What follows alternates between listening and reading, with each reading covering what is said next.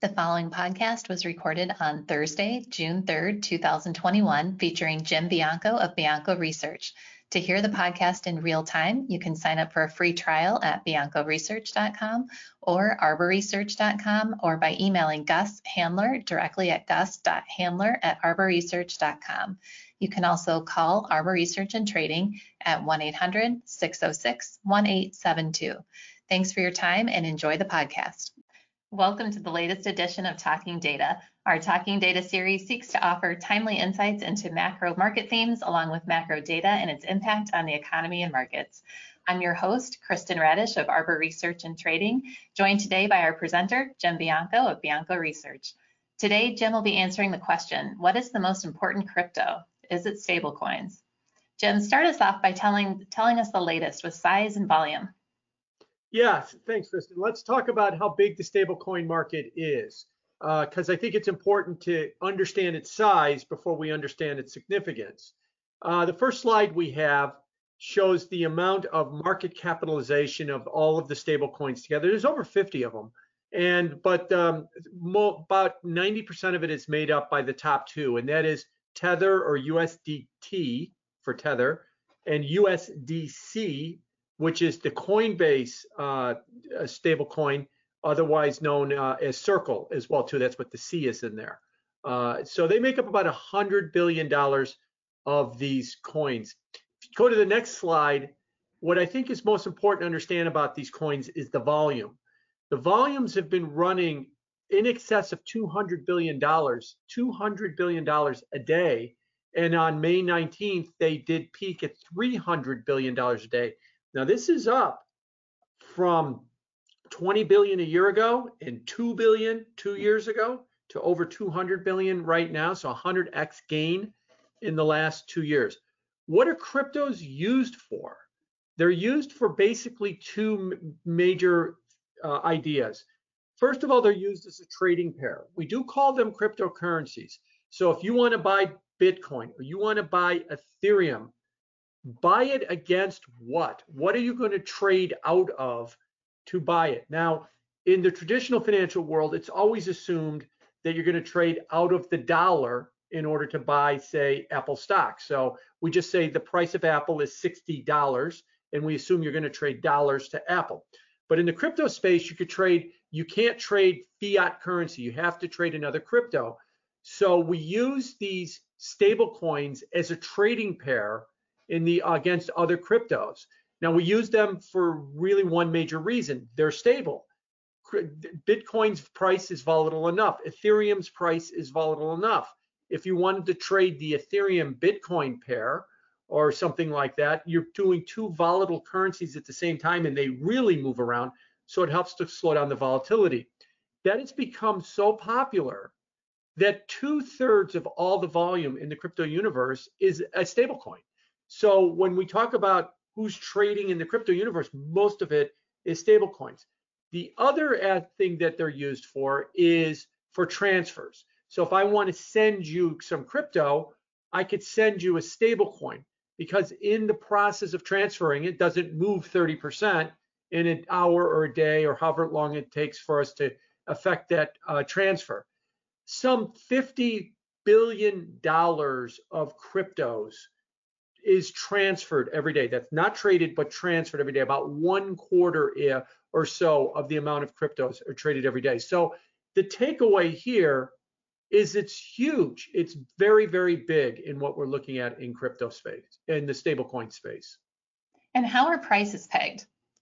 Yeah, so if we go to the next slide, there's 4 different ways that stable coins are pegged to their price.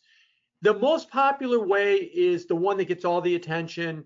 It's the fiat collateralization. What that means is that in theory, for every dollar that is issued by one of these fiat collateralized coins, like a Tether or a Coinbase's USDC, you have a bank account, a trust with $1 in it.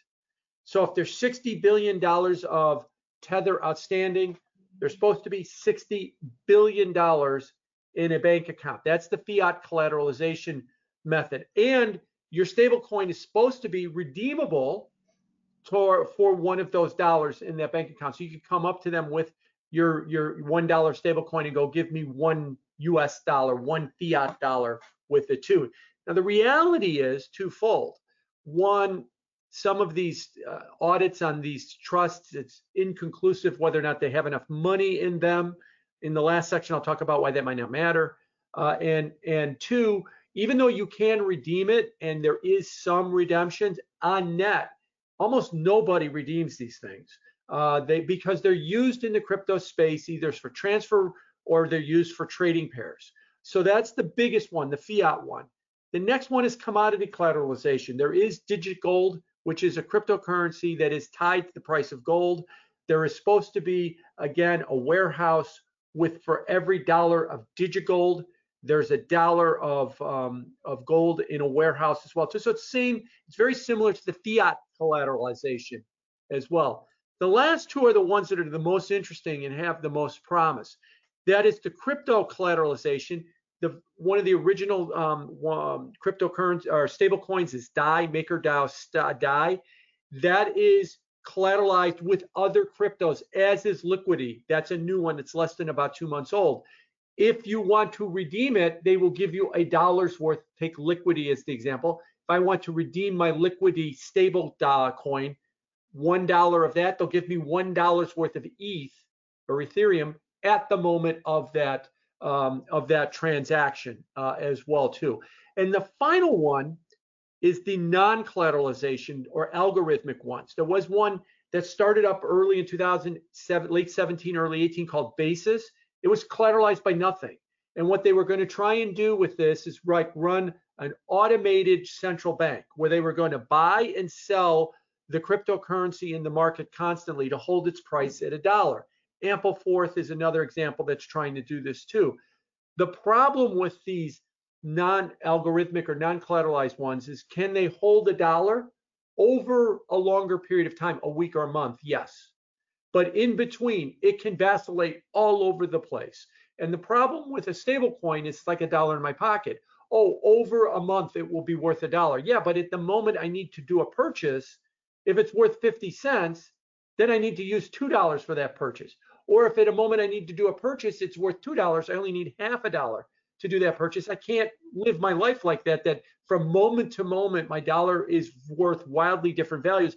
But don't worry, it will average 1 over a month. That's why those have been an interesting idea, these algorithmic cryptos, but they haven't really been able to take off because of this stability problem that they have.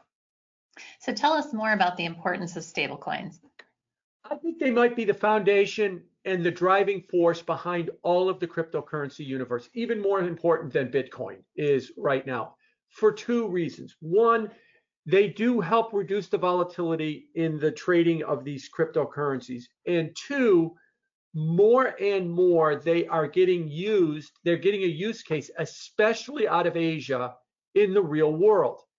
If a Vietnam manufacturer gets raw materials from an Indonesian supplier, and at the end of the month, you owe them $50 million for those raw materials, because most international trade is done in US dollars, that Vietnamese manufacturer would, in the old days, give the equivalent of 50 million dong, their currency, to a Vietnamese bank, who would then convert it to ringgit and send it to a Malaysian bank that would then credit the Indonesian supplier's account. And the Vietnamese bank would charge a fee and would charge a fee on the transaction, and the Indonesian bank would charge a fee, and everybody would get reported and everybody would pay taxes on it. And it would take a week.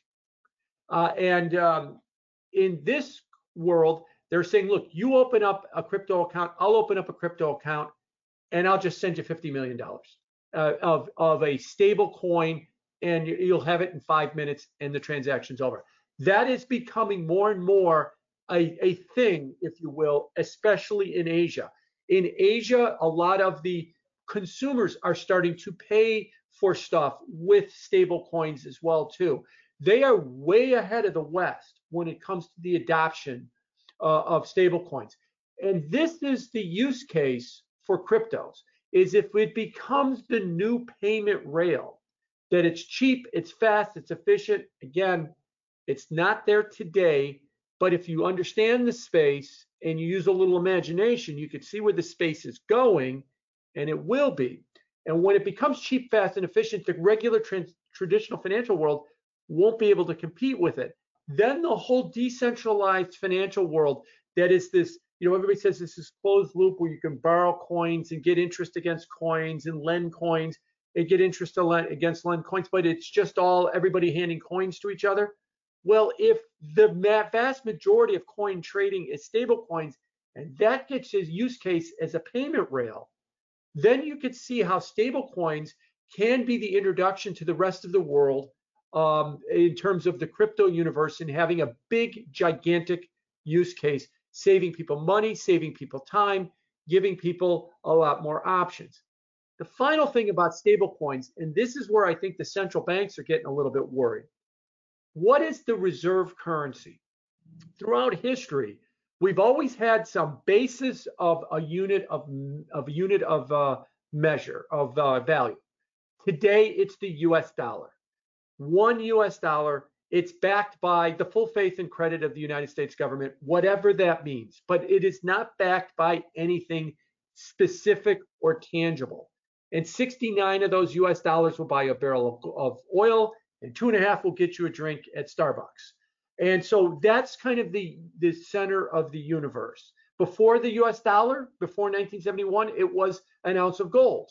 And we used to say these 35 US dollars, they were converted. You can always take them until 1971.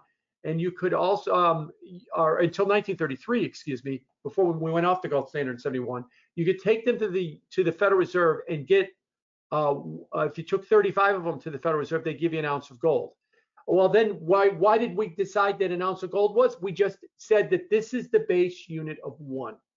Now, why I say that, we had the British pound, and if you want to go all the way back in history, we were using seashells and metal coins and everything else, but they were always some made up value that is one that starts with all the coins, that starts with all the value of trading. Now, in the stable coin universe, if these stable coins start to trade and become the payment rails, and they start to assume the value of the base value of our money. And how do we know that that would happen? Because currently we all talk about a stable coin is pegged to the dollar. So one stable coin has to equal $1. Well, what if that gets reversed one day? That the dollar is pegged to a stable coin. Now the stable coin has become the reserve currency of the world. And now the dollar is subject itself to currency risk. Where is it relative to the stablecoin unit of value? The central banks, especially the Federal Reserve, have noticed this and have noticed the growth in use case of stablecoins, and they're speeding up their adoption, or at least looking into a central bank version of a stablecoin, a central bank digital currency. The Federal Reserve in April was still saying, we have years to study this central bank digital currency thing. We don't have to be first. We have to be right. We'll take our time. We'll get it right. Then last month, Jay Powell put out a YouTube video saying, no, now we're going to put out a position paper on how to work this summer. Well, it's already June, so this summer could be any time. So obviously they've seen the need to vastly accelerate their timetable, because they're looking at these stable coins and they're saying if they're going to get adopted as the payment rail, pretty soon they will become the base unit of one. Now, not this year, not next year, but down the road, if they keep going and they keep fulfilling their promise, they, I should say, can become the base unit of one. And then the dollar then incurs a currency risk that it's never had, as it's been the reserve currency, because we'll have to see what the dollar's value is to that stable coin. So it is the foundation. I think it is the big use case, and it is the driving thing in the crypto universe. And it's interesting because it's the thing that if you bought it, you don't get any values. If it works, it's still going to be worth one and worth one and worth one. But all of the other tokens, the Ethereum tokens and the DeFi tokens and Bitcoin, would become much more valuable if there is a big time use case out of the crypto universe, and stable coins can be that. Well, thank you, Jim, for your thoughts today, and thank you, everyone, for joining us. As a reminder, Arbor Research and Trading is an institutional research and brokerage firm. Our two most prominent research offerings are Bianco Research and Arbor Data Science. For further information, please contact Gus Handler, gus@gus.handler@arborresearch.com. Thanks, everyone.